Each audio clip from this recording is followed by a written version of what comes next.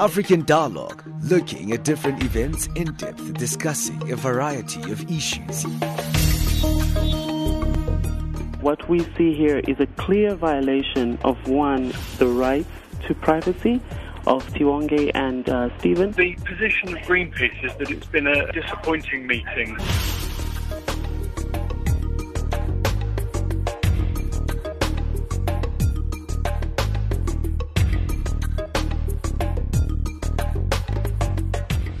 Well, thank you for joining us right here on Channel Africa, the voice of the African Renaissance. You're listening to African Dialogue with me, Benjamin Mushatama. And thank you for joining us on our frequency 9625 kilohertz on the 31 meter band to Southern Africa. That's our shortwave service. Well, today on our program, we'll be looking at the status of being statelessness and looking at that. We know that next week, Monday, will be like the world will be looking at World Refugee Day. So we'll be looking at this very interesting dynamic of statelessness. But let's quickly move on and get our news. And Musa is standing by.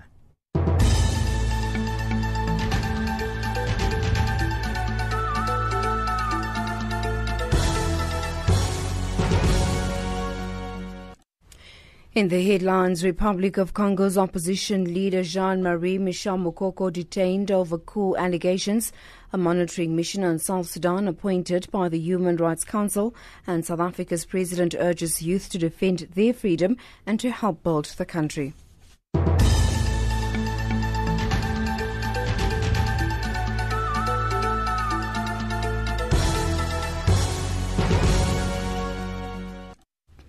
A very good morning to you. Security services in the Republic of Congo have detained opposition leader General Jean-Marie Michel Moukoko over accusations of planning a coup in a video filmed in 2007. The general, who came third during the March 20 presidential election with 14%, has been detained for questioning at the country's security services as investigations on allegations against him intensify. Last week, the Justice Minister requested a speed-up of judicial procedures in Moukoko's case. Moukoko was Congo's military chief between 1987 and 1993. The United Nations Security Council has unanimously authorized a crackdown on arms smuggling in the high seas off Libya by allowing the inspections of vessels for illicit weapons. The European Union proposed the Council resolution to expand its naval operations in the Mediterranean, which the 15-member Security Council authorized in October to seize and dispose of boats operated by human traffickers. A monitoring mission on South Sudan has been appointed by the Human Rights Council. It will assess the human rights situation in the country in order to establish facts in support of transitional justice, accountability, reconciliation and healing. South Sudan gained independence in July 2011, making it the world's youngest nation. However, the country plunged into violence and chaos following political infighting between President Salva Kiir and his former Vice President Riek Machar in December 2013. DN Pin reports. The formation of a transitional unity government in April of this year was welcomed by the UN Security Council as an important milestone. The Commission on Human Rights in South Sudan will provide guidance to the government and will engage with international and regional bodies to promote accountability for human rights violations and abuses. Its members are Yasmin Suka, a leading human rights lawyer from South Africa, who served on her country's Truth and Reconciliation Commission, American Kenneth Scott, a researcher on South Sudan with Amnesty International, and Godfrey M. Musila, a legal consultant from Kenya. The High Court in South Africa's capital, Pretoria, should deviate from the minimum sentence of 15 years imprisonment for convicted murderer Oscar Pistorius. Defence counsel Barry Roux has argued that neither the Supreme Court of Appeal or the trial court found he had intention of killing Reeva Steenkamp. He submitted that Pistorius was not driven by evil intent when he fired shots at a perceived intruder killing Steenkamp. Last year, the Supreme Court of Appeal overturned Pistorius' culpable homicide conviction, finding him guilty of murder. Noma Bolane reports. Defense advocate Barry Roux has argued that the enemy is against him in this case. He submitted that there's a perception that Oscar Pistorius wanted to kill his girlfriend without applying the context of the incident. He's argued that the factual findings are not being addressed, that both trial and appeals courts found that Pistorius had been frightened and feeling vulnerable on his slump. Roux further submitted that if Pistorius had wanted to kill Steenkamp, he would not have taken steps to save her life after shooting her. He argued that Pistorius had wanted to protect his and Steenkamp's life, but incorrectly in law fired those shots, killing her instead. For more on the Oscar Pistorius sentencing proceedings, you can catch the live streaming on www.channelafrica.co.za. South Africa's President Jacob Zuma has urged the youth to see June 16 as an inspiration for them to defend their freedom and to help build the country. He was speaking ahead of the 40th commemoration of the June 16 Soweto uprisings. The President and his deputy Cyril Ramaphosa will attend the main day commemoration at Orlando Stadium in Soweto tomorrow. Zuma explains. It is important for us to keep on remembering such days, because if we forget, we might forget to defend our revolution, our freedom. The young people 40 years ago took very serious decisions to stand for their rights. And that's why we say to young people of today, it's now time to contribute in building South Africa towards the prosperity that we are talking about. Firstly, don't forget, people sacrificed. We are now free. Don't forget that you have got to participate in one form or the other to build South Africa and have young people who take the national interests at heart. Recapping the top stories, Republic of Congo's opposition leader has been detained over coup allegations, a monitoring mission on South Sudan appointed by the Human Rights Council, and South Africa's president urges the youth to defend their freedom and to help build the country.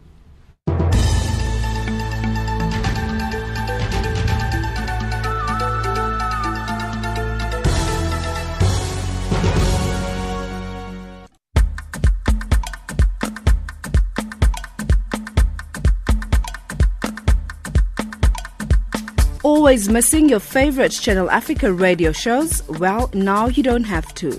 We have a free catch-up service that allows you to listen to Channel Africa radio content from your cell phone, computer or tablet at your convenience. Visit www.channelafrica.co.za and click on programs for a list of your favorite shows. Select what you want to hear. Click on Listen and enjoy Channel Africa Radio. It's as easy as that. Channel Africa Radio, the voice of the African Renaissance. And you are listening to African Dialogue. Remember, we come to you every Monday to Thursday at 1100 hours Central African Time. Remember, you can interact with us via Twitter at African Dialogue, or you can find us on Twitter at Channel Africa 1. Facebook us on Channel Africa. That's our page. That's Channel Africa. It's simply titled that. And we can get also your thoughts on our SMS line on +27 79 695 7930. Well, today we're looking at the issue of statelessness. We know that this is an issue that's almost on the peripheries, especially when you speak about refugees, and it's a different status of what refugees are. But there's a lot of people who don't understand the status or the legal status of being stateless. But to help us unpack this definition, we have on the line the practitioner, Isaacson, who's a managing director at Global Migration South Africa. We also have Ncube, who's an attorney at the Litigation Unit at the South African Lawyers for Human Rights. Thank you both for giving us your time. I don't want to go into the definitions myself. I'd rather let you guys really assist us in terms of looking at the definitions, because I'm not very much aware of the legal terms itself. But starting with you, Leon, what are we talking about when we speak about statelessness? For the opportunity, and I think it's a very important subject. I think it's always good to start with the definition, because it's not necessarily always clear. So a stateless person is someone who's not considered as a national of any state under the operation of normal law of the country, and he or she would have no citizenship or nationality. One must also remember that some stateless persons are also refugees. However, not all refugees are stateless, and many persons who are stateless have never crossed an international border.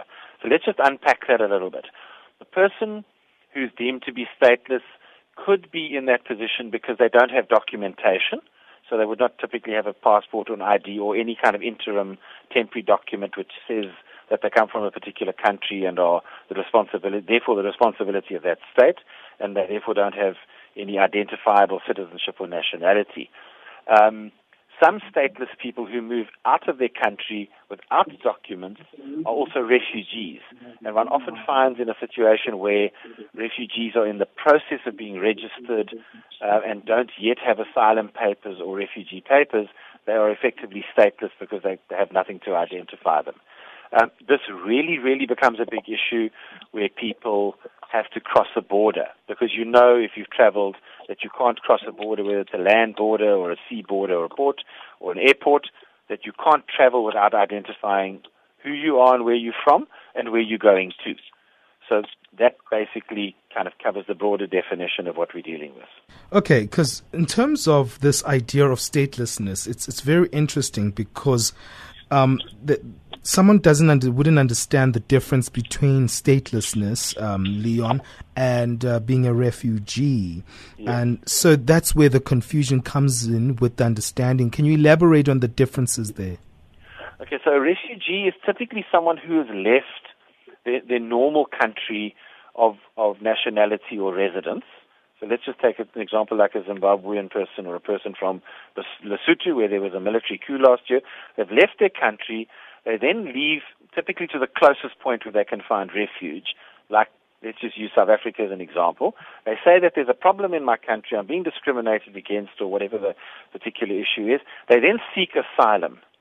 So if they don't come with documentation, they will then be given a document which says, this person has the following name, they are typically resident in Lesotho, they try to identify them with fingerprints and photographs, and they then say this person then has asylum seeker status. If that is deemed to be a valid claim in terms of the normal laws that are put in place by South Africa and the United Nations, that person can then take on refugee status, and with that they get documentation. So they actually are not stateless, they are just simply given the status of an asylum seeker or a refugee because of the circumstances in the country or their personal circumstances. Right, let's come to Ncube and introduce him and maybe move this conversation a little bit further. Your thoughts there, Wayne, in terms of that that technicality there, and why we get that confusion between the refugee and the stateless person, why it's difficult for us to understand that, and also the condition of the stateless person. How do they fit into maybe a new country that they find themselves in? How would they actually survive in that particular condition? Yes, so I mean, rather, let me just start by further clarifying one of the distinctions with refugees and stateless people.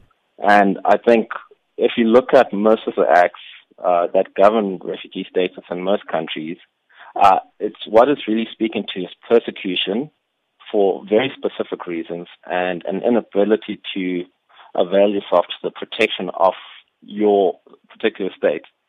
So I think already, whilst you have stateless people and who are refugees as well, sure.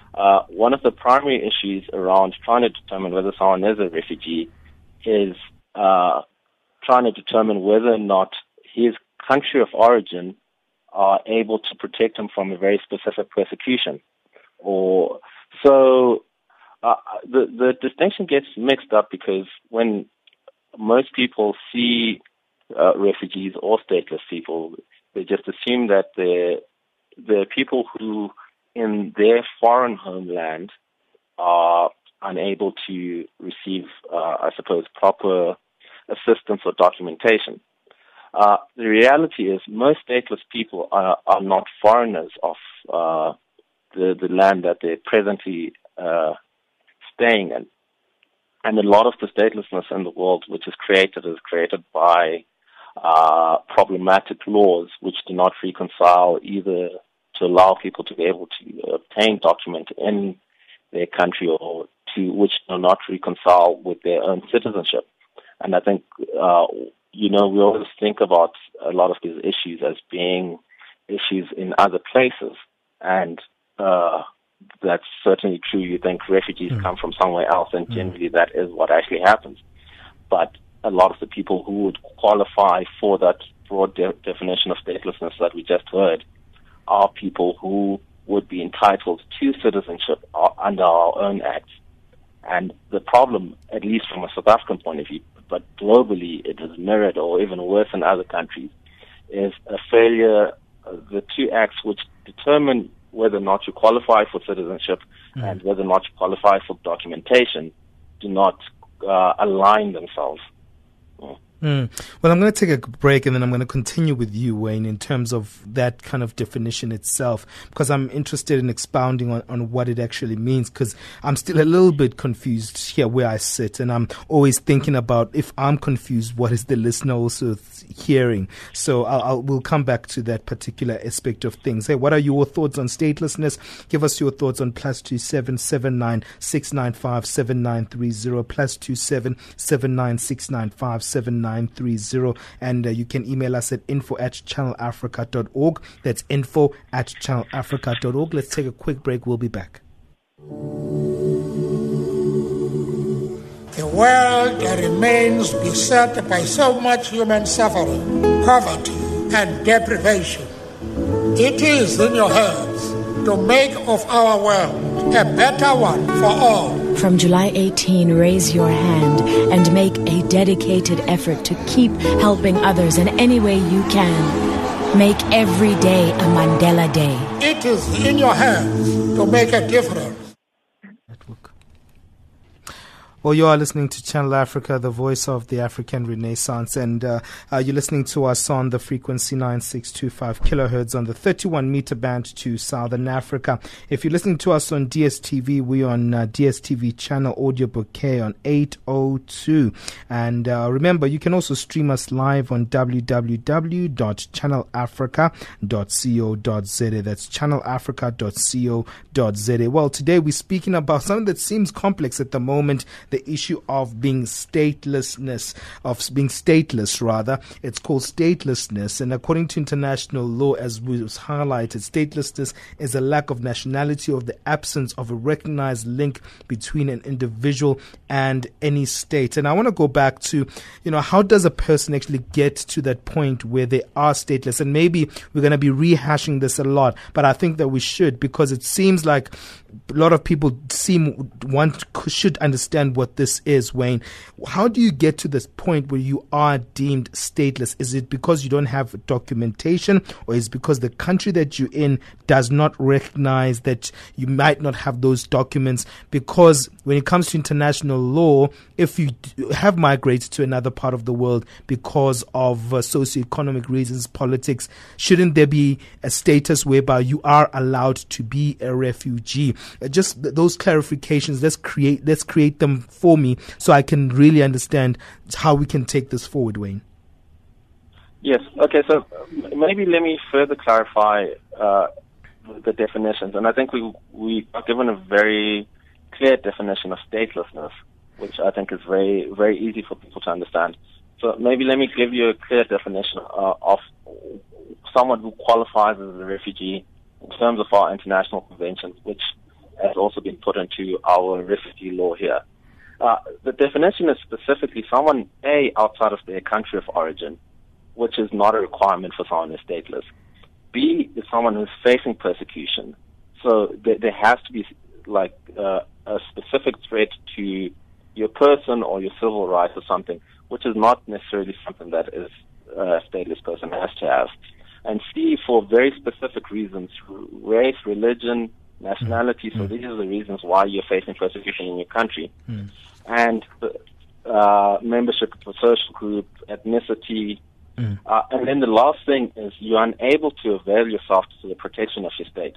So you can be someone who faces persecution, but then if your state can protect you. So let's take a crude example, for instance. You have someone who's in a township where there's currently violence, and the police have not yet gone and dealt with it. But the police in South Africa is equipped to, at least would like to believe, is equipped to then deal with that and then present, quell that particular disturbance.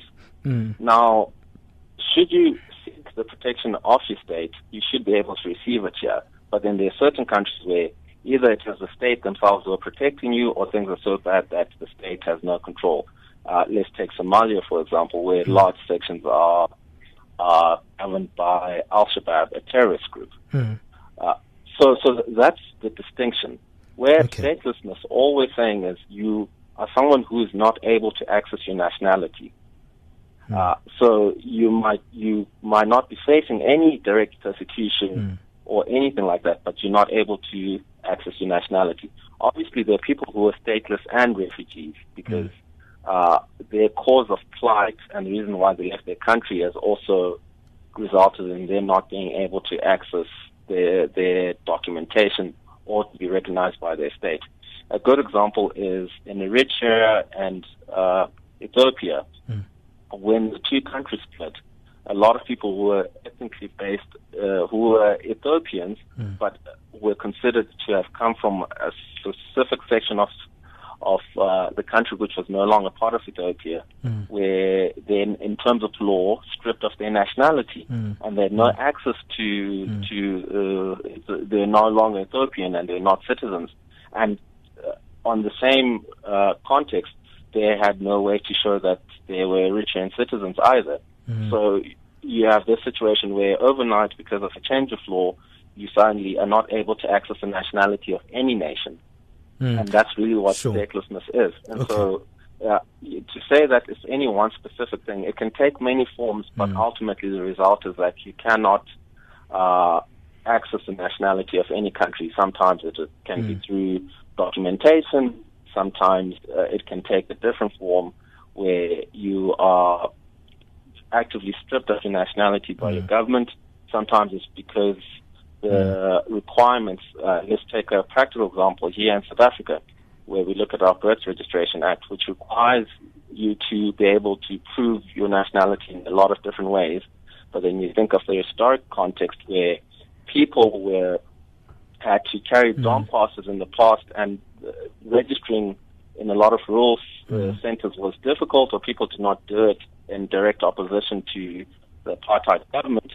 When they are now trying to register their children, they can't even prove their own nationality because they don't have all these apartheid-era documents that they wanted, and now the children cannot be documented. Sure, a lot of different examples I can. Sure, I think those examples help us a lot because I think it kind of cements, just the definition themselves. Because sometimes we can say, well, someone has a lack of nationality, and sometimes we just stick to those phrases, but we don't actually know what they actually mean. So I really appreciate those examples, Wayne. Coming back to you, Leon, in terms of if someone is a stateless person in a different state to the original state, what are the limitations they have as citizens or non-citizens in that state? Look, it's extremely difficult because, as was mentioned earlier, you typically in any transaction in any country, even in your own country, have to present some kind of proof of identity. And if you have no documentation, you have a serious problem. Sure.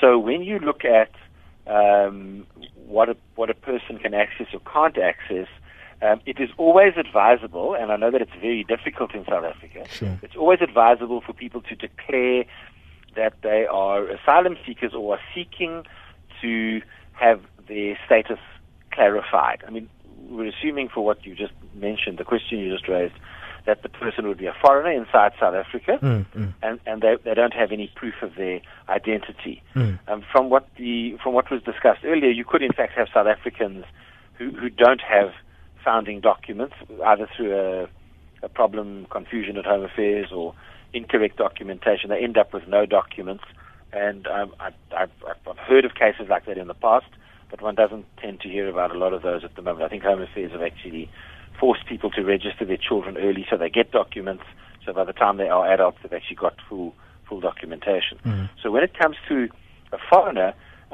typically going into a bank, for example, or getting your children into a school, it becomes a restriction because you have no identity and typically no identifying documents and no status in the country, and until you go and declare yourself either as an asylum seeker initially and then a refugee, and then register your children with the same status. The difficulty for any of those people, even once they get those documents for asylum seeker or refugee status, is that they can't travel.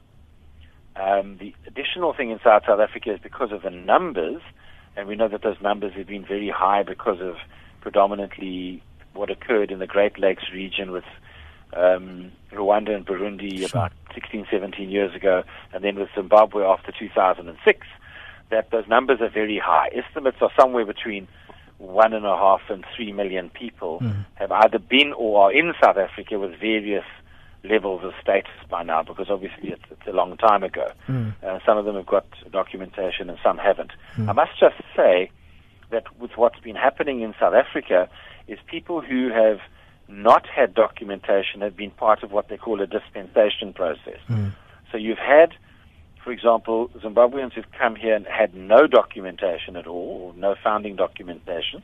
Firstly, the South African government has said their governments should go through the first phase of giving them documents. So they need to get a passport from the embassy or their consulate. So they then have moved up a level, and then South Africa is saying, well, as an additional thing, while you are here claiming your status as being outside of your country, you're not quite an asylum seeker or a refugee anymore, you now have to apply for a visa or a permit. It's a visa now in terms of the new law to give you the ability and the status to work, study, or conduct business. So that kind of legalizes people, to use the term broadly. But in summary, it is a huge disadvantage for a person not to have proper documentation and to try and live a normal life as we know it. Outside South Africa, Leon, because coming to you, Wayne, Leon highlighted the issues there on, there are systems that are put in place in a country like South Africa. But I'm thinking if you're not in a country like South Africa that really has a kind of more progressive way of looking at the whole refugee crisis, how would someone have to deal with these issues of being stateless? And also, how do they actually remedy the situation of that condition? Are there any systems they can follow? Maybe when you look at a very strict continent such as Europe, or you look at the United States themselves, they have very stringent rules when it comes to their laws. Well, I think, before we start pronouncing South Africa as being able to actually deal with stateless issues, I think what you're talking was highlighted there is a mechanism to assist people who have some sort of tie to their nationality to begin with. Okay. And that's really for foreign nationals. So we're talking about the people, because if you look at the dispensations, those dispensations still required that those nationals went to their embassies and got documents in which South Africa would then put permits in. Okay. So it's not that they were issued with. What happened was the South African government, took a progressive step to have the different embassies come and account for their nationals, which then is helpful, and then it stops any unnecessary stateless people. But then for those people who genuinely cannot access their nationality, those are not solutions that help them, and neither are the ones through the asylum system, because eventually, once their claims are decided, they'll find that they do not. So what do they do? I mean, that's what I'm trying to understand. Yeah. So what do they do? So, even in South Africa, we're struggling with this because there actually is no path to the regularization of actual people who have no way to prove their nationality. I think those mechanisms have given an opportunity for people who found it difficult to prove their nationality or difficult to access documentation, foreigners specifically, a solution. But if we're speaking about people who are actually South African, who have been rendered stateless from the laws, there actually still is nothing in our laws which deals with those people. Yes, it is a smaller number, but it is still a significant amount of people who cannot even get assistance here. If we look externally, yes, I think the problem is a lot worse in other countries than it might be here. So if you look at in a lot of nationalities in the north of Africa, you have a situation where mothers cannot pass on nationality to their children. And so if the father is not around or in the picture or willing to take responsibility for a child or is married to a foreign national, then that child is rendered stateless. So I think the global epidemic of statelessness is something which is significant. There are no clear solutions which we can say, yes, this is what is now in place in other countries. But that's why the United Nations, specifically United Nations Refugee Agency, is taking a massive stance on statelessness and is trying to initiate regional conventions to get to a system where birth registration laws and the like are harmonized to prevent statelessness. Because the latest estimates from the UN say as many as 14 million people are stateless around the world. Yes. So that's why you'll see the international conventions like the UN Convention on Statelessness, and a lot of that then lays the platform in which the different countries can start incorporating laws to deal specifically with stateless situations. I think the situations which can be sorted out through dispensations, which still require you to have a passport from your country, means those are not like the most problematic situations, because it means that person can still go to their country and access a passport. Those are more migration issues in terms of how you regularize yourself in a foreign country, but you still have access to your own nationality. But we're talking about 14 million people who genuinely cannot access documents in any country, who need to be catered for. And I think Sure. that's why it's important to draw the distinction between asylum seekers, because there are people who cannot go back to their country because they fear being killed or persecuted, but that is still their country. Then stateless people are people who have no country, so they go anywhere. It's not that they fear being killed or executed, they just are not nationals in any country.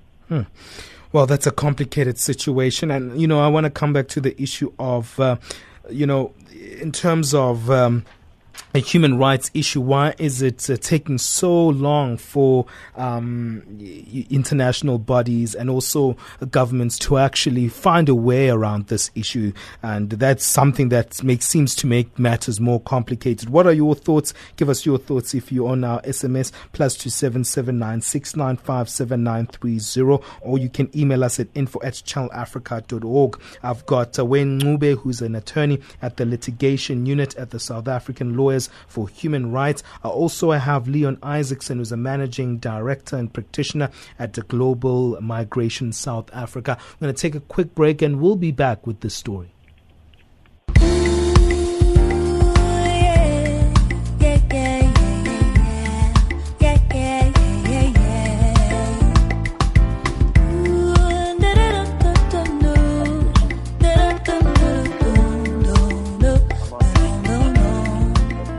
Hi, this is Lyra, South African Afro Soul singer and songwriter. You're listening to Channel Africa, the voice of the African Renaissance, celebrating 20 years of South African freedom and democracy. Channel Africa, the voice of the African Renaissance.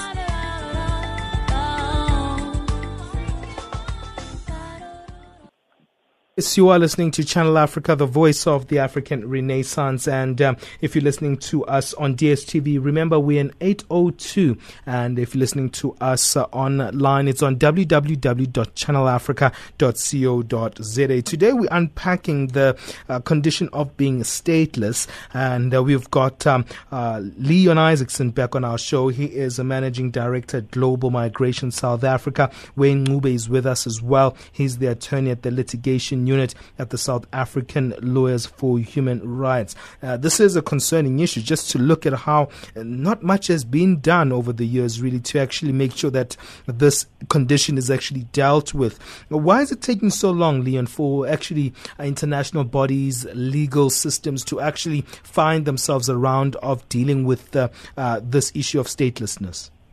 Well, firstly, you're correct in saying that it's taken long, and these are technical and difficult issues, also obviously spanning many countries.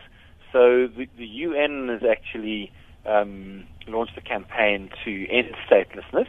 They did this at the end of 2014, so it's a fairly recent thing, about a year and a bit ago, year and a half ago, and they've given a 10-year period, so they're actually treating it as a project, and it is probably to do with some of the difficult states which Wayne mentioned earlier, plus the fact that people are leaving their states and their countries, and many states in Africa and the Middle East, particularly if one thinks of Syria, plus some of the Central African countries like Somalia and Eritrea, are states states where people cannot access their rights at the moment. So they could be have not have documentation and not be in a position to access their rights. And obviously it takes a body as big as the UN to hold states responsible and then to hold them accountable.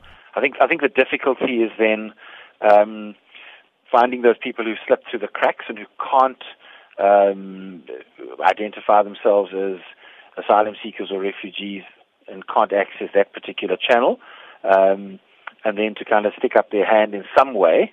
And I think that's going to be the difficulty.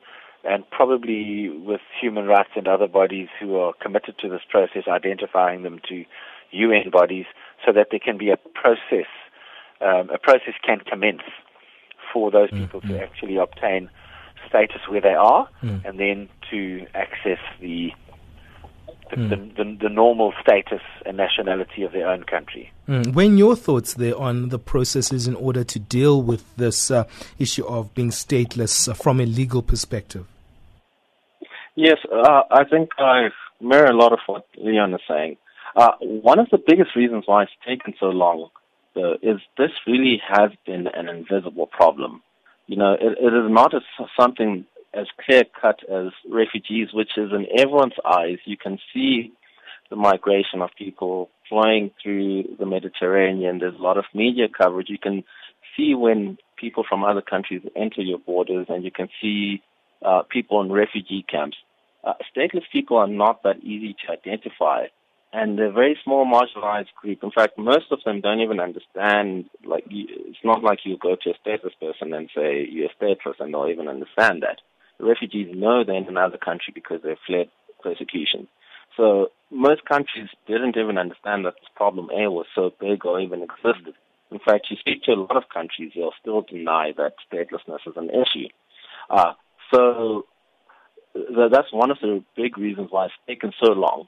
And one of the complex things, like what Leon was saying, is the solutions are really rooted around harmonizing laws in multiple countries. Because even if South Africa fixes its situation, right, and they have a situation where they can register all its citizens and ensure that none of their own citizens become stateless.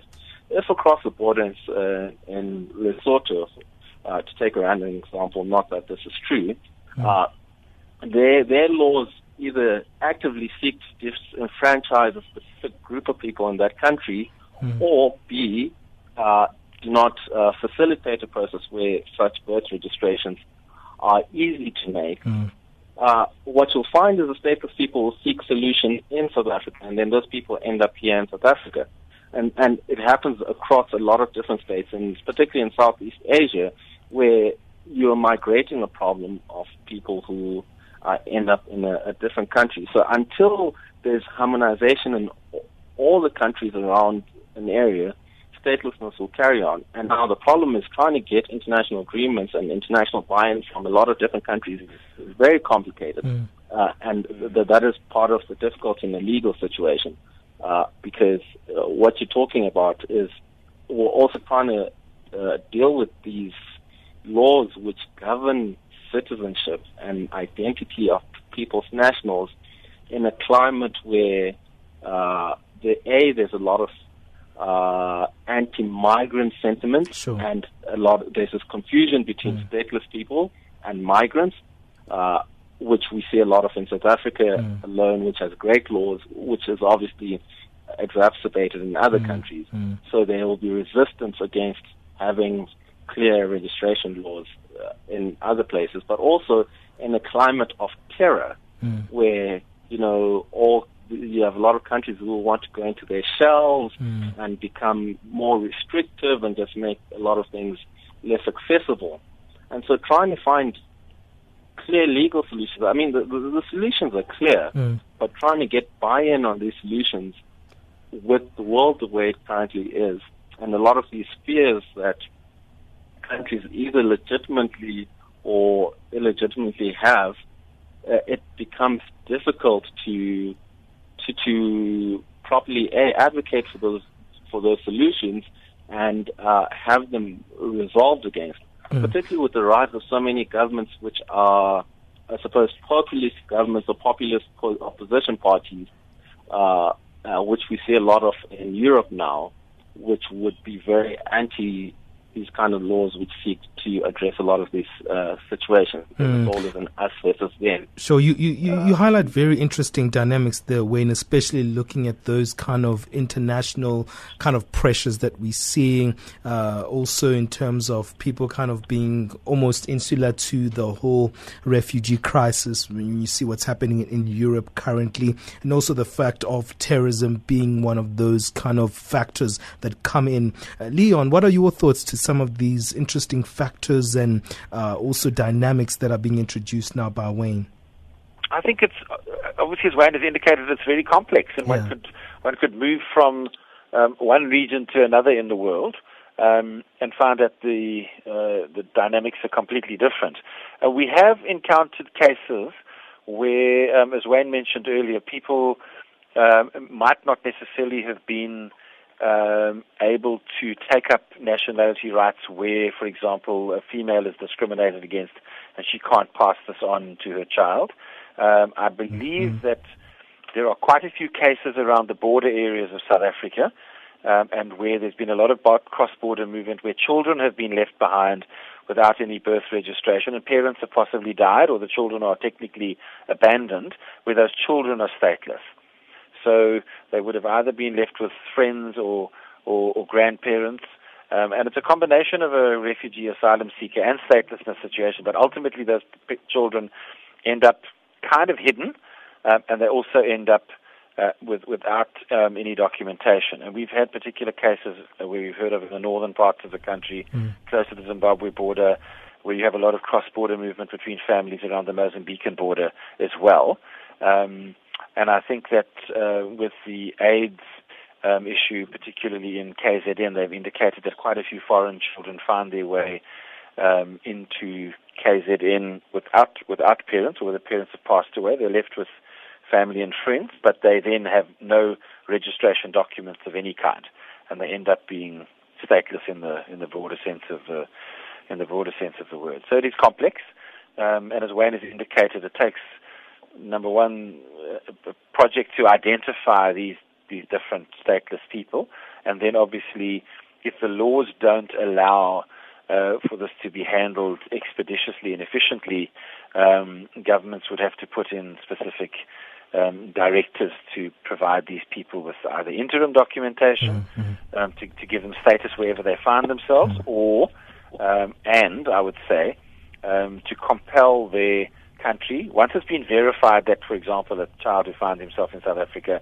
is actually a Mozambican national or Lesotho national or Zimbabwe national, to actually compel that state to register that child. And I would say that it has to be done within a particular period. There's just too many stories that we hear of people who are waiting months and years for these kinds of registrations to be effected. Well, that's how we're going to wrap it up. It seems like a very a space where there's still a comma or a ... where it's still to be continued, because there's still a lot that still needs to be done. But thank you for helping us understand. I think at the beginning I was trying to break it down and also just in my own mind, so I really, really understand it. And it was very helpful to have you both. Thank you to Leon Isaacson for joining us back here on our program. He's the Managing Director of the Global Migration South Africa. Thank you as well to Wayne Ncube, who is the attorney at the Litigation Unit at the South African Lawyers for Human Rights. Thank you for giving us your time. Thank you. Cheers. Thank you very much.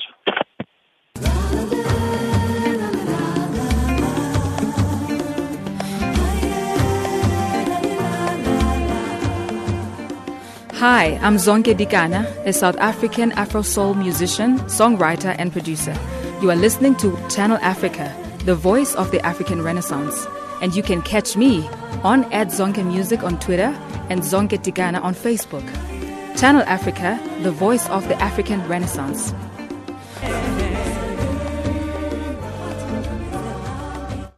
Well, it's 11:45 Central African time. Let's quickly move on. We've got Wisani Matebula standing by to give us our business news.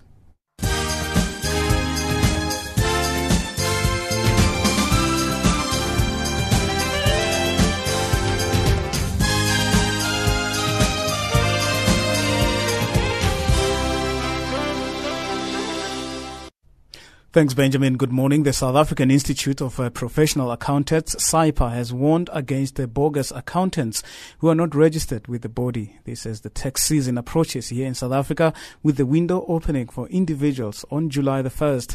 SAIPA acting CEO Faith Ngwenya says choosing an accountant with good qualifications, skills and experience is crucial for individuals who may not understand the intricacies of tax filing. Before you can call yourself a professional accountant, you must have at least 3 years of post-qualification experience whilst you were doing your learnership. They have gone through business practices before they can call themselves an accountant. How do I check if the person I'm approaching is a member of a recognized controlling body? You'd first have to ask the tax practitioner which body.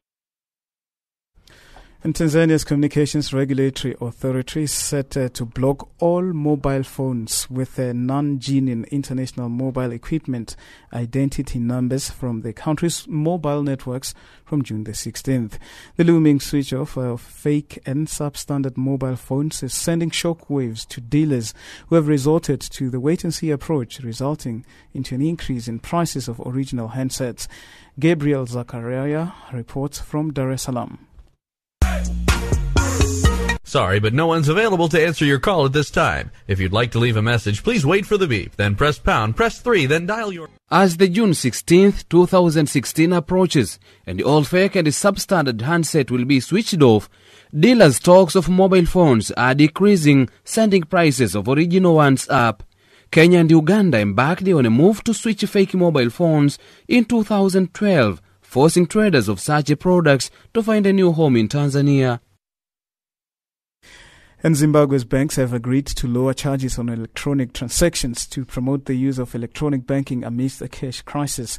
The announcement follows a public outcry on service fees that saw customers paying a flat $10 or 140 rand charge on a single interbank transfer. Shinga Nyoka reports. In a circular, the country's central bank said that with immediate effect, most fees, including the use of point-of-sale machines and internet banking charges, would be slashed, some by more than 50%. Banks have also agreed to reduce monthly account fees for individuals to a maximum of $5, but they've retained the high cash withdrawal charges. Zimbabwe has been hit by severe cash shortages that the central bank blames on a widening trade deficit and externalization. Last month, the Reserve Bank announced that it plans to introduce a local equivalent of the US dollar, and that sparked bank runs. Deposits are drying up fast, forcing banks to reduce daily cash withdrawals, some to as little as a tenth of previous limits. And Kenyan consumers will pay more for fuel at the pump for the next month after the Energy Regulatory Commission raised retail prices during its monthly review on Tuesday. The ERC has increased the minimum retail price of petrol in the capital, Nairobi, by 2.3% per litre, saying the costs of importing refined petroleum products had gone up. Financial indicators: the dollar trading at 15.25 South African rands, 10.89 Botswana pula, and 10.73 against the Zambian kwacha. Also trading at 0.70 to the British pound and 0.88 against the euro. Commodities: gold $1,283, platinum is at $977 per fine ounce. Brent crude oil has gone down to $49.13 per barrel. That's how it's looking right now.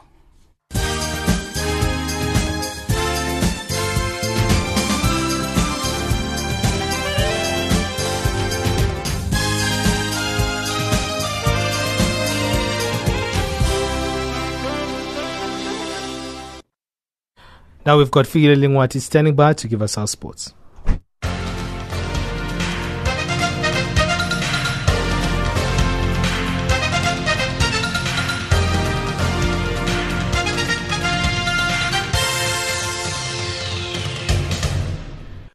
In our sports update this hour, the world's fastest man, Usain Bolt, has confirmed that he will compete in a 200-meter at the IAAF Diamond League meeting in London on the night of the 22nd of July. The London Anniversary Games meeting organizers announced that the 100-meter and 200-meter world record holder will face Great Britain's 2014 European 200-meter champion Adam Gemmell, Zanel Hughes, and Nathaniel Michel Blake. The trio are the second, third, and fourth fastest British 200-meter runners ever, and all of them will be aiming to become the first British athlete to beat Bolt in a race which potentially could be the fastest 200-meter race ever held in Britain. This will be Bolt's 8th appearance at the London leg of the prestigious IAAF Diamond League after first appearing in 2005, aged 18. In rugby news, South African under-20 national team, the Baby Boks, face off with France tonight in a must-win match to qualify for the semi-finals of the under-20 World Cup or World Championships in Manchester. The Baby Boks lost 19-13 to Argentina on Saturday. Of the three big names, this was one where South Africa were outplayed and outthought by a smart team. That puts David Theron's side in the perilous position of having to beat France heavily today at the Manchester City Academy Stadium while having to wait for another result to go their way. Theron explains the changes he made. Yes, partly it can be player management. On the other hand, we know that we need to do well against France. We need to go out there and try to get the bonus point. So we are, apart from managing the players, we believe that this team is the best equipped to give us that result. And because this is an all or nothing game for us. Theron says they know what to expect from France tonight. What we've seen of France in the previous two games is that they've got a solid set piece. We need to attack them there. We need to deprive them from good ball because we know they want to run it. They need space to do it in. And so we need to have a very, very good defense as well. And the breakdown is also going to be a very important aspect in this game. In football news, Russia could be thrown out of Euro 2016 if their fans cause further trouble inside the stadium after UEFA imposed a suspended disqualification and a €150,000 fine on the Russian Football Union RFU. It is alleged that masked Russian supporters charged at England fans, punching and kicking them after the final whistle of the 1-1 draw in their Group B match at the Stade Velodrome in Marseille on Saturday. Russia's fans were also involved in violent clashes with England supporters in the port city before and after the match. UEFA's head of media and communications, Pedro Pinto, explains further. Charges related to crowd disturbances, racist behavior and use of fireworks. And these charges were brought against the RFU. And the Control, Ethics and Disciplinary Body decided to implement the following sanctions: a fine of €150,000 and the suspended disqualification of the Russian national team from UEFA Euro 2016 for the crowd disturbances. In accordance with the Article 20 of the UEFA disciplinary regulations, this disqualification is suspended until the end of the tournament. Such suspension could be lifted if incidents of a similar nature, and this is crowd disturbances, occur inside the stadium at any of the remaining matches of the Russian team during the tournament. Now, this decision can be appealed, and we will wait for an appeal and whether it comes. Pinto also says additional security is going to be in place for the next matches in Lille and Lens. Russia will play Slovakia in Lille today, and England face Wales in Lens on Thursday. We will implement additional corrective measures for the games coming up in Lens and Lille, and we hope that those measures will be sufficient to avoid any other crowd trouble during the matches. And with the Rio Olympic Games less than 2 months away, the team with two-time London Marathon winner Eliud Kipchoge and 2012 Boston Marathon champion Wesley Korir have stepped up their preparation in a bid to reclaim the title they last won 8 years ago. The Kenya's Olympic men's marathon team started their training run with a lineup of veteran athletes, including a current lawmaker. That's your sport news this hour.